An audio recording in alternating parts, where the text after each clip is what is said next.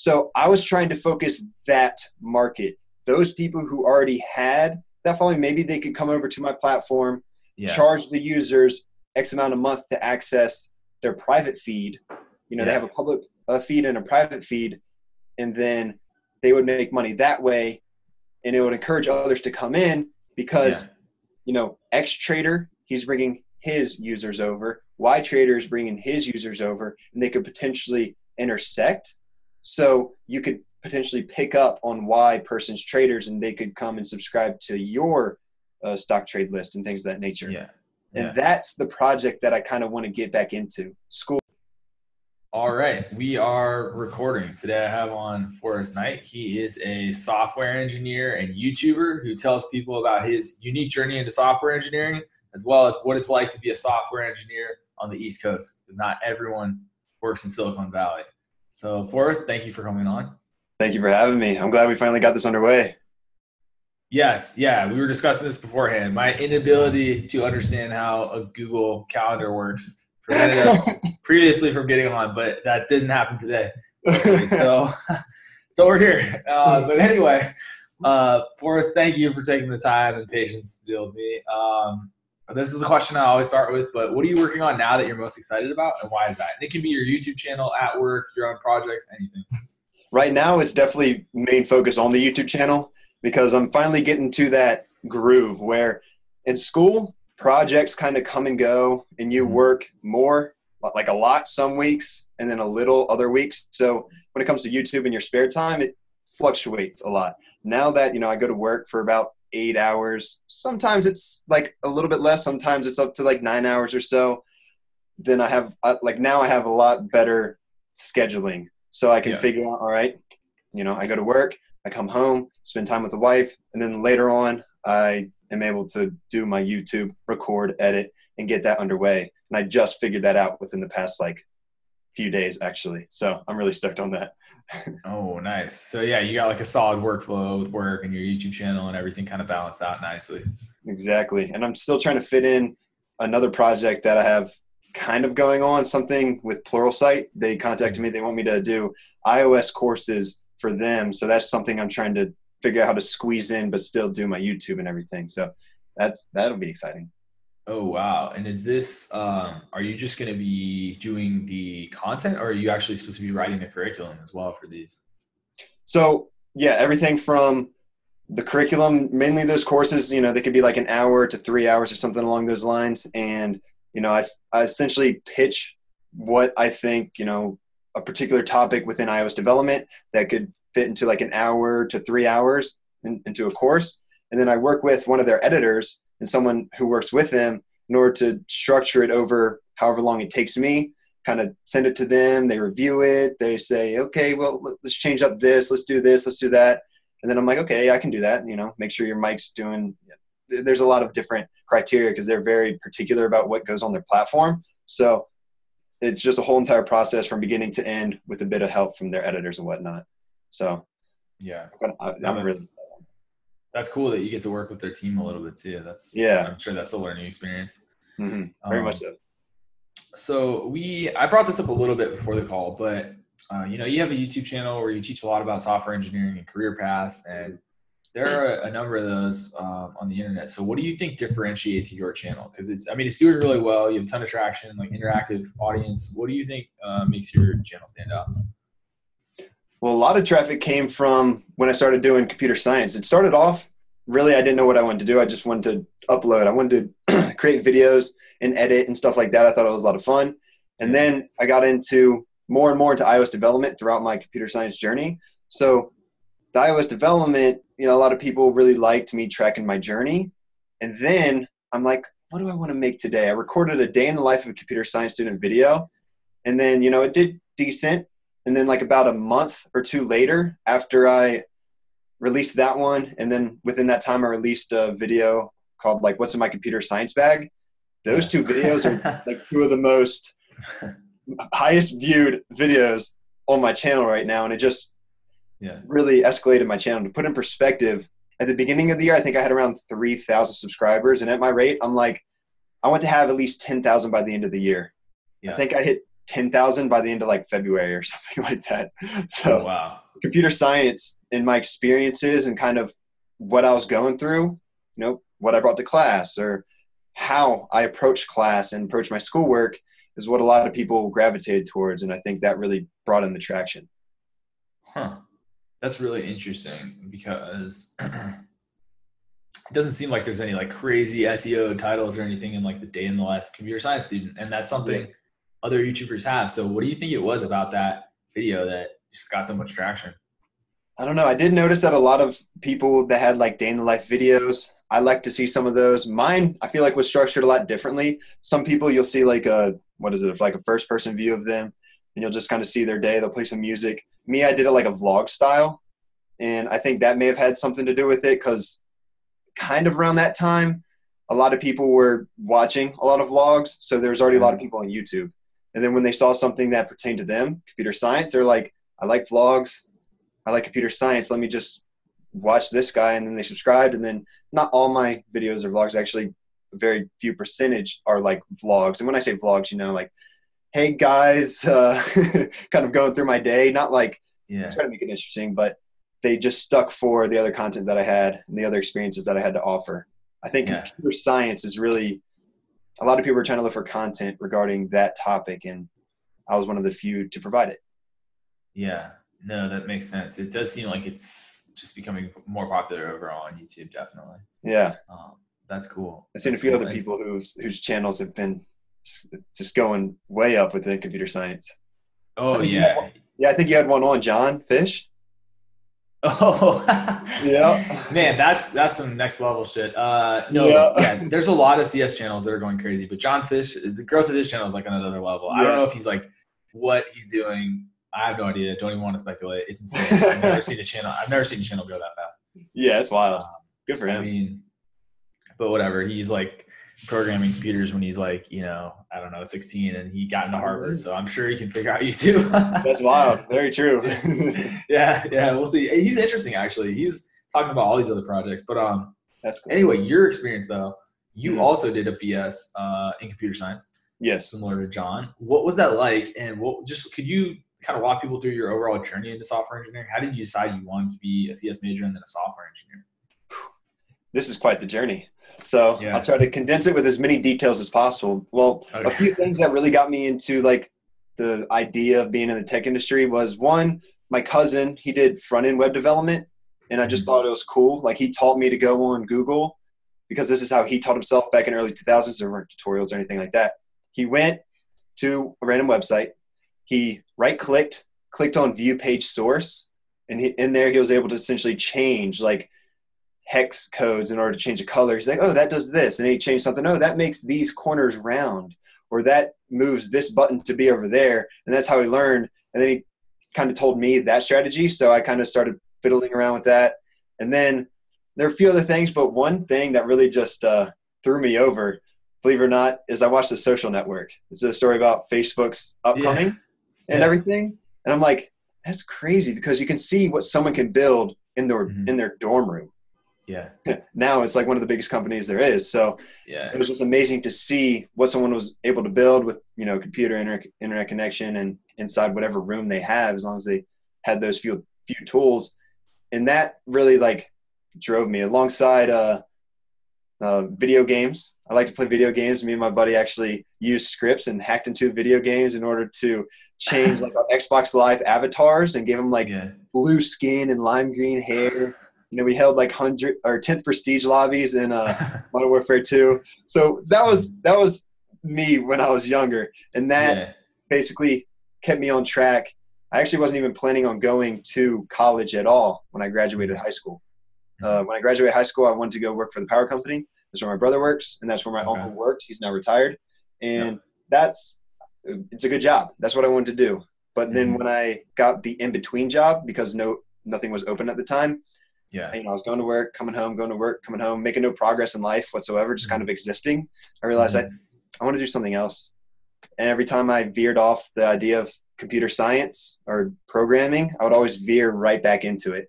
So I veered right back into it. I started going to the community college while I got promoted at that job I was talking about. In that job, I was traveling around everywhere on the eastern United States, doing work with vapor abrasive sandblasters, and that's a whole story in and of itself. But sounds like it. Yeah, it really is. But I did online classes, full courses when I was, or full semesters, one to about, I think, my first 3 or 4 semesters. And then I actually went to Virginia Wesleyan. A lot of people don't know this. I haven't really mentioned it much. I went to Virginia Wesleyan College, which is a private college in Virginia, I think. It's like right around Virginia. I mean, Virginia Beach, Norfolk. It's definitely in Virginia. It's either in Virginia Beach or Norfolk. And I went there for a semester. That I took my first programming class there. Okay. Best programming class I've ever taken. But the whole vibe and that school wasn't for me. So I went over to Old Dominion University in Norfolk. Okay. And that's where I took a few online courses when it came to programming and whatnot, and a few in-person courses as well. And it was just history there on out. I just went on and did my best, took some summer courses. I took some winter courses. I just wanted to get done with a computer science degree. I didn't really live like the typical college life, if you will. So I just wanted to learn everything I could as fast as I could and get to the industry basically where I am now. Yeah. Yeah. Yeah, I mean, I think that's the best way to go through college. I think more people want that now because they see it's just being in an industry is usually more valuable. You just need it to get that foot in the door. Yeah, very true. Man, that's wild. That sounds cool though. It sounds like you're on a mission, you know, the way you describe it, just going to school, like just there, like for work. This is the work. Yeah. This is not saying I didn't enjoy myself, but you know, a lot of people have that whole, you know, they have a whole nother life within college, like their frat life. You know, a lot of people go party every single weekend. I'm more of a homebody. I like, you know, when I'm out, I'm incredibly social, but I choose to stay in than go out more often. So that just helped tie into all of that as well. So yeah, definitely help you get through that quicker. So then, okay, you finish up, you started with night classes, you finish up, were you still, so at Norfolk is where you got your bachelor's of science in CS. Did you get a internship from there out of school, or did you have to hustle to get that on your own? I got one internship kind of, I'll say through them, because my advisor, a lot of people from particular companies, mostly alumni from ODU, they will email my advisor and say, we have job opportunity, we have internship opportunity at our company, you know, maybe in Norfolk or Virginia Beach or Chesapeake or Hampton, what have you. And my advisor will send it to the whole entire CS undergrad list. And I was looking for a job. I think I just went over this like in my most recent video, but I was looking for a job in like middle of May towards the end of May. That's like not when you look for a summer internship at all. Oh yeah. I was looking for it. Then most people have that locked in months and months before. So yeah, I was behind the ball on that one. And my advisor sent a mass email out. It was for an internship at a company who did contracting work, and this contract was at NASA. So I'm like, that would look good on a resume. That looks like a lot of fun. I look at the requirements. I'm like, I can do that. So, you know, I got everything. I catered my resume to that job listing. I did everything in terms of like a cover letter and things of that nature. And then I emailed the person who emailed my advisor, and it went from there. So they helped me get that internship. But I did also get an internship for 2 semesters at Norfolk Southern, and that was all me. I found them online. Okay, nice. You have a number of different ones, and the ones that you found online, was that just like jumping on LinkedIn and just hitting people up, or how did that work? You know, I should have used LinkedIn more. Now I realize how good of a tool LinkedIn is, and I really should have utilized it. But I actually just Googled computer science internships and things of that nature, and you know, it generally give it in your area. And I applied to quite a few, and then I actually went to the Norfolk Southern website, because Norfolk Southern it's a Fortune 500 company. It's a very big company. So everybody around Hampton Roads knows Norfolk Southern. It's a railroad company. And I went over there. I saw they had fall co-ops, summer co-ops, and I applied for their fall co-op because that was the only one I was qualified for. And that's how I got the job there. So I went on companies' websites, and I went on Indeed looking for systems analyst, software engineer, or computer science internships or co-ops. Mm-hmm. Nice. Yeah, that's good then. Yeah, I know there's a lot of people that suggest some people, even if you're not at a school, trying to reach out to local schools to get internships or big organizations like that because yeah, they usually have them and sometimes they won't even list them. Do you have Yeah. any suggestions for people? Do you ever give any suggestions to your audience specifically for trying to get internships? Yes. Make sure when you find the internship, because finding the internship opportunity, I feel like it's easier. You can go to your college career fairs, or you can look online. And I mean, there's a few other ways to go about it as well. But make sure you cater your resume to their job listing, because if you can do everything on their job, but you just have a resume, how people say, take your resume, give it to this company, give it to that company, give it to that company. You want to cater your resume to the job that's being offered. If, something has to completely do with systems analyst, they don't really care what I'm doing over here with C++. I mean, they may, but I'm saying I would talk more about my SQL skills than my C++ skills on my resume. And I think that's what a lot of people kind of don't realize. They apply to 50 places. They only hear back from one. It's because you gave the same resume to all those people. You need to cater it to their job listing. Yeah, that's such a great one. I've helped a few people with getting marketing jobs, and Yeah. it blows me away that like they'll have this stock resume that has just like maybe been updated in the last 3 years, and they're just going to blast it out to every company. And Yeah. yeah, like you said, I mean that often might work if you're looking at two web development firms working with the same technology stack. Like yeah, you might do that, but it's like Yeah. if you're applying to these wildly different jobs and you send out the same one page or list of highlights of your experience.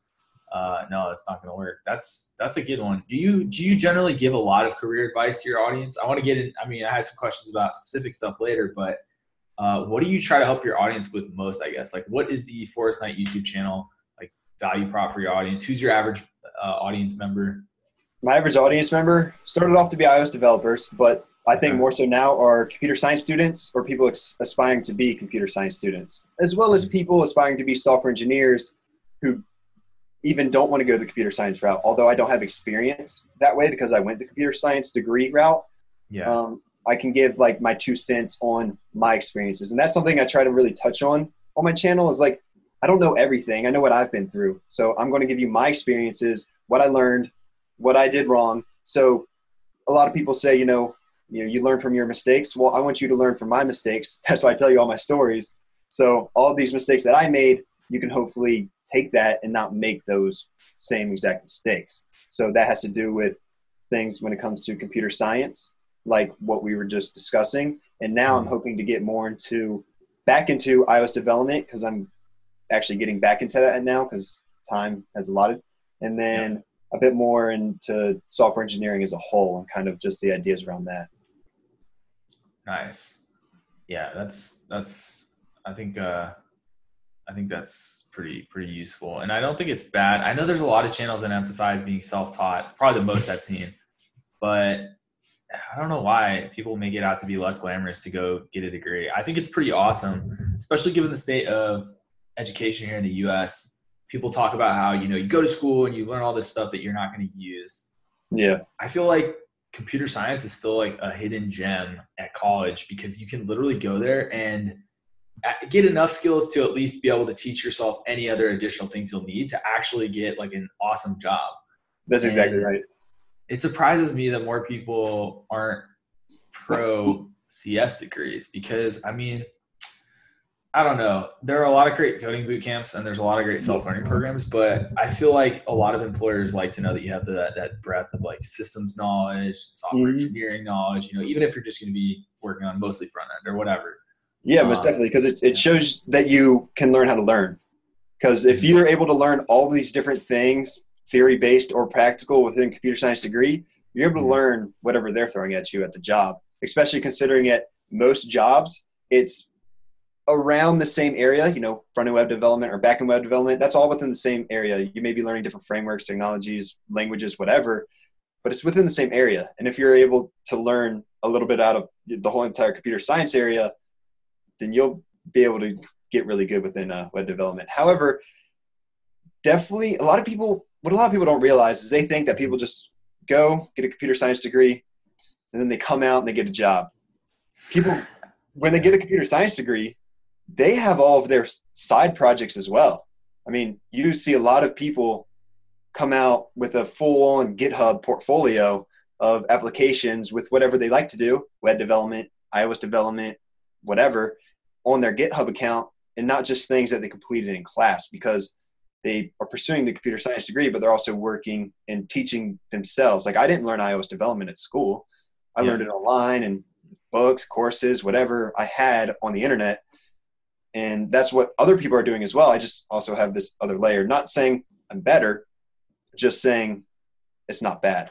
Maybe for the price, but I think that's what a lot of people are worried about.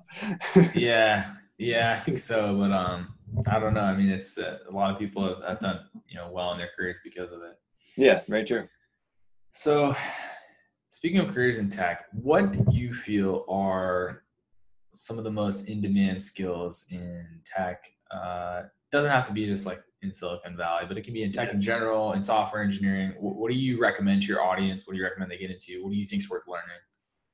So since I like to speak on my own experiences, that includes my local area. So a lot of places around here do government contracting. A lot of those jobs are Java engineers. So learn Java. Java, one of my favorite languages, actually, probably that or Swift for iOS development are either what I'm best at.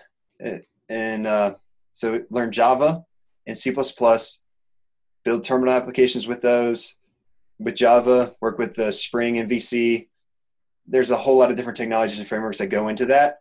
But if you can build your own Java applications, then you have a good chance of getting into a lot of those government contracts.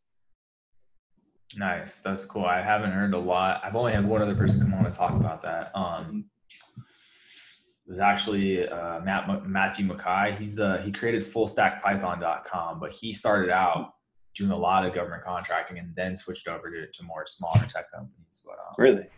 Yeah, he had interesting background, a lot of government contracting. Yeah, it's just not as glamorous. Yeah, it's not, but it's like a lot of people are in it for the jobs, and there's a lot of jobs. Oh yeah, there really is. Yeah. So I don't know why it's not more popular. Mm-hmm. Okay, so talk a little bit about your audience. This is something I usually just ask developers that come on. Have you done much open source? Have you worked on any open source projects? Do you do any maintaining for any open source projects, anything like that? I haven't worked on any open source projects, never like pulled someone else's project or forked it rather and committed code to them. But I do use GitHub quite a bit, and Git and Bitbucket and a lot of those types of deals. GitHub is really the main deal when it comes to open source. So I'm not very active on that, but I'll upload my projects to that. But other than that, I haven't really participated in a lot of open source work. A lot of people think it's really good, but I just never got into it. So mostly just your personal projects now? Yeah, basically just personal projects. A lot of semesters I had throughout school, those projects just destroyed me. So I had no personal time to work on personal projects, let alone open source projects. So yeah, most of the time it was just schoolwork or personal projects. Yeah, no, definitely. So you talk a little bit about too how you focus on, I think maybe it was one of your videos that said web development, game development, iOS development, those sides of software engineering. So what, I guess, made you focus on those? I know you talked a little bit about being into games when you were younger and getting into writing scripts for them. Yeah. So growing up, I always played video games. So I just always thought it was so cool. I played when I was younger, although I never told anybody when I was younger because it wasn't cool to play World of Warcraft. But when I was younger, I played World of Warcraft, and they had they had mods. Like a lot of people play Minecraft. I believe they have mods for Minecraft as well. And I just thought it was really cool how someone could say, "Oh, look at this game. All right, I want to make something to make this UI look better, or give us a tool in order to complete quests easier." I thought that was really cool. And then the fact of creating actual games, I always thought that was cool. But I really gravitated towards iOS development versus game development or versus web development because it was so focused. Like with those, it's the language, the tool, whatever frameworks, wherever you wish to place that app, it all deferred. When it came to iOS development, you're going to code in Swift. You're going to use Xcode as your IDE, and you're going to deploy it to the Apple App Store. so simple. That's why my personal projects are mostly iOS development, because I was just overwhelmed when looking into web development and things of that nature. That's interesting. You're overall looking into web development just because of all the different frameworks and libraries to use, or what do you mean? Yeah, that's exactly right. Because there's so many. I didn't know what stack to use. I mean, I could have picked one, but maybe there's a better way to do this using another stack. And that unknowing really just held me back from it. So maybe a bad thing, but I just went towards iOS development. And I also thought it was really cool because if I put something on my phone, I never published anything to the App Store, but I put a lot of my apps on my personal phone. I could go up and say, look what I made. And I could show on my phone, like show my mom, show my dad, give them something tangible to look at that actually looks good, instead of just like, hey, look at this Java terminal application. It's not as glamorous. Like I made a Hangman terminal application, but it's just like, it's just in the terminal window. It's black and white, or if I want to make the font green, cool. But it's really just that. When I have some type of app that anybody could have on their phone, I thought that was pretty cool. So that's what gravitated that way versus anything else. Yeah, no, that totally makes sense. The terminal app is certainly not as much as a showstopper as the iPhone app. Just like, look at what I can do with the command line. Cool. I get that. And then the frameworks thing, I can see that, because if you're going to invest hundreds or thousands of hours into getting good at it, just trying to decide on like what the hell you should use, and not having a clear answer online, just having like people arguing in forums. That's sort of frustrating. Very much. I've had some of my friends that are engineers be that. Like when I was learning some of this, I'll be like, what's the best to learn right now? And they'll be like, oh, just learn this, or like, just learn that. This is what's going to be the future. It's like ridiculous. That's another thing. A lot of emerging softwares came within a lot of different web development, or a lot of different areas of software engineering as well. But iOS development, after Swift came out, Apple created Swift, so they're going to update Swift. They're not going to replace Swift with another language. That wouldn't make any sense. So that Xcode and Swift are going to be consistent as long as people are still using iPhones. And from my research, people are still using iPhones. Yeah, my preliminary research indicates. Yeah, for sure. iPhones aren't going anywhere. So, side projects. Okay. In college, you didn't really have time for many. Do you have any big ones now? Do you have any entrepreneurial projects you're thinking about working on maybe in the future? Yes. And that takes me back to college. So about, I don't know, maybe between when I was at that NASA job, internship rather. And I had a whole job that I had to do there throughout the summer.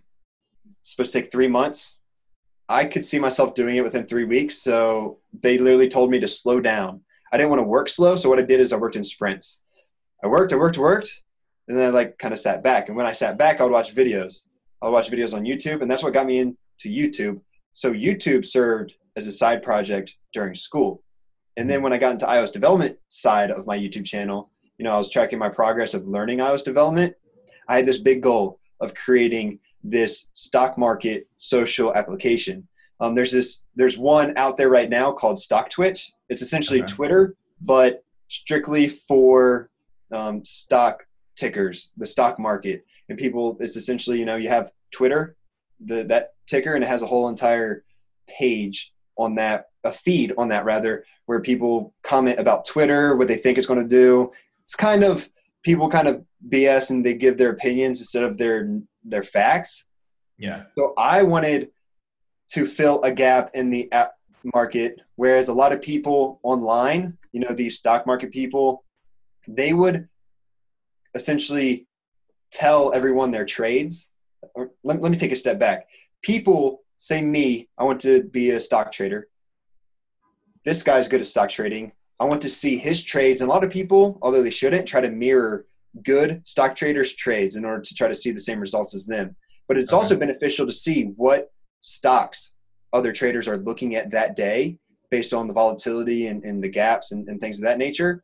So I want to create an app that those stock traders could come to, and I want to build the community in order for them to have all these stock traders post their stock trades throughout the day as they happen. So boom, I just bought Twitter because, you know, day trading, it's very fast paced. Boom, I just bought Twitter.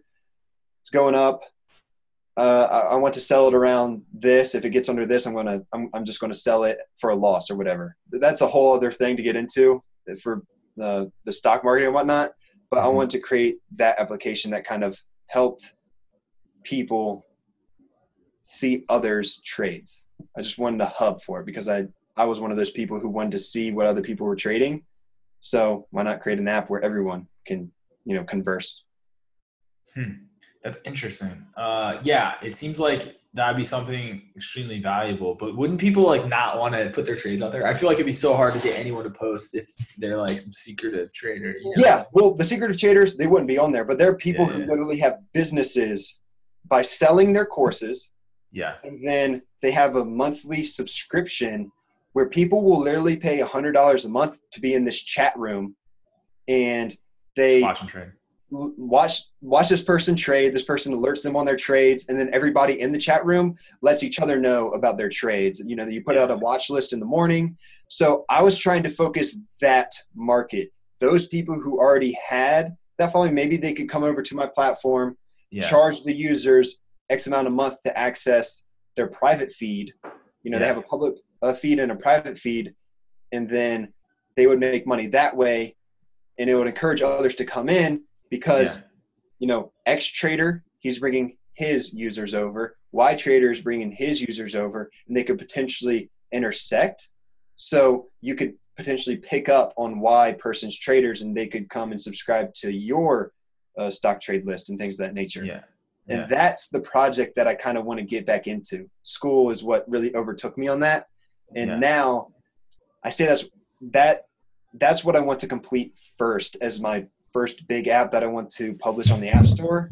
It's just finding the time outside of YouTube, because that's definitely one of my priorities, and outside of work and outside of family time. I'm married now. So, you know, got a busy schedule. The busy schedule. That's a lot of responsibilities. So do you have a name yet? I got to keep looking for this app, see when it comes out. Do you have a name picked for it or no? I'm not sure. I have a thought of one, but I'm not 100% sure. Yeah. So I have a thought of one. Call it Demeter, which I think it's under like Greek god mythology. I think Demeter was like the mother of the wealth god. I'm not too much into Greek mythology, but I'm horrible at naming things. Hence why my YouTube channel is my name, because that was easy. I'm horrible at naming things. So I'm like, that's cool. You know, it's the mother of wealth. And then this app has to do with wealth and that. So I'm like, Demeter. Maybe that'll be a cool name. That is. I like it. You got to snatch up that URL. I know, right? No, that's cool. I'll have to hit you up in a few months to see if you're starting back to it. Yeah. So I just have a couple more questions. One is, do you have any crazy success stories from anyone in your audience, or do they give you any testimonials like your channel cured me of cancer, or like anything? They got a job, something like that. Somebody got an internship because of your channel. I've definitely had a lot of people who are very thankful that me sharing my experiences have really given them inspiration. Like my last video, I was just going through the comments earlier today. A lot of people have been commenting how you really inspire me to just keep on pushing through throughout my computer science degree. It's not an easy degree to obtain. So when they get down to the dumps and they realize they think that they aren't cut out for it, I'm there to say, like, me coming from my background, you know, throughout high school, I dug ditches, I did landscape, and that's the type of work I did. You can also complete your computer science degree if I did it. So a lot of people are very thankful for that. I'm not sure if I've gotten any who have been like, thanks to your help, I got this iOS developer's position. Because for me, a lot of my videos have to do with topics when it comes to the overall picture, instead of tutorials on something specific. And I know a lot of people who do iOS development tutorials, they have a lot of people who reach out to them on Twitter and say, thanks to, you know, Brian from Let's Build That App and Sean Allen, he has iOS development channel. You just helped me get this iOS development job, because when I was working on this app, I went and found your channel, and that really helped me complete my app, which helped me get this job. I've had many of those, but the comments that I do get with people sending gratitude, definitely well worth it. Nice. Yeah, definitely. Yeah. I mean, so that sounds like they'd go to those channels for a specific technical problem, and maybe they'd go to your channel as like the gateway drug to keep them on the path to becoming a computer scientist. Yeah. Yeah, I like it. Yeah. I mean, I like your videos. They really did have a different flavor from a lot of the CS channels. Okay. 2 more questions I have. One is, I thought this was a super interesting topic. Not sure if it had the same similar meaning for you, but it was coder versus hacker for jobs. So what is the story behind that video title, and what do you mean by that? What kind of jobs are you focusing on in that video? So yeah, that video, I really tried to, it was career paths for computer science students. And I said in the thumbnail, like hacker or coder, like what do you want to do? Because there's so many different opportunities coming out of computer science, which I think I mentioned in the video, that is the best worst thing that can happen to you, because you have all these opportunities. That's good. But trying to decide, that's difficult. You can't decide. It's really difficult to decide when you have a whole entire slew of opportunities. So it's a blessing in disguise, rather.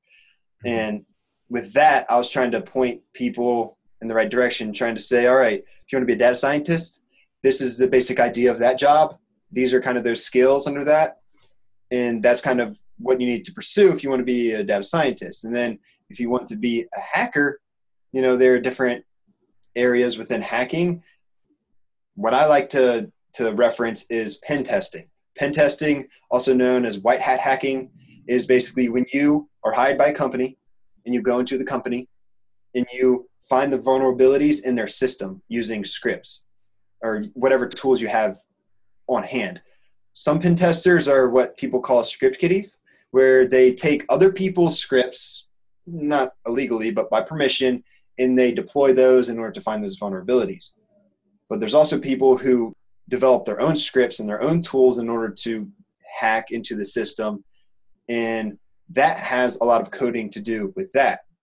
And then when it comes to coding, there's so many different areas within that. iOS development, Android development, those are the first few that I like to list because that's what I like to do. And then, web development, database development, whatever. And those, I try to go over those in particular and try to essentially give people ideas of what they want to do. I'm like, look, I'm not going into full detail on any of these. I'm just trying to point you in the right direction. That's what that video was all about. Yeah. No, that's cool. I haven't heard a lot of people talk about that. And it is so many companies need penetration testers. It's weird. I guess it's just not as popular on, maybe not as popular on YouTube, but that was cool to hear you talk about the different career options. Those are the main questions I had. I'll finish up with this. Is there anything that I didn't ask you that I should have, or you would like to talk about or tell people? Well, I could talk all night, but to make it to really consolidate my thoughts, I'm really trying to get feedback from my audience on what exactly they want. And I'm not going to create anything that I don't want. That's why I kind of say, all right, I want to create this, and that kind of topics. One of which is like, computer science interview questions or like software developer interview questions. And I'm thinking about going more into math aspect of computer science. A lot of people have been asking for that. So I'm trying to figure out which one to prioritize and trying to get feedback from everybody to figure out what videos to do first, because I want to make those videos. It's just which ones do people want most? I'm here to please. Yeah, that's awesome. That's super cool. I haven't heard someone putting, I guess, options like that out to their audience, even though it seems like an obvious thing to do. Yeah, and it's very convenient now because it's easier for me to build a following on YouTube because it's a search engine and you have this library of videos. People are able to find you. If I don't post, like I didn't post all month of May, and that was one of my better months in terms of subscribers and views because it's a search engine and a lot of people were searching for the videos I had. When it comes to Twitter and when it comes to like Instagram, I'm not as good on that. I don't, it's harder to find people unless I direct them from my YouTube.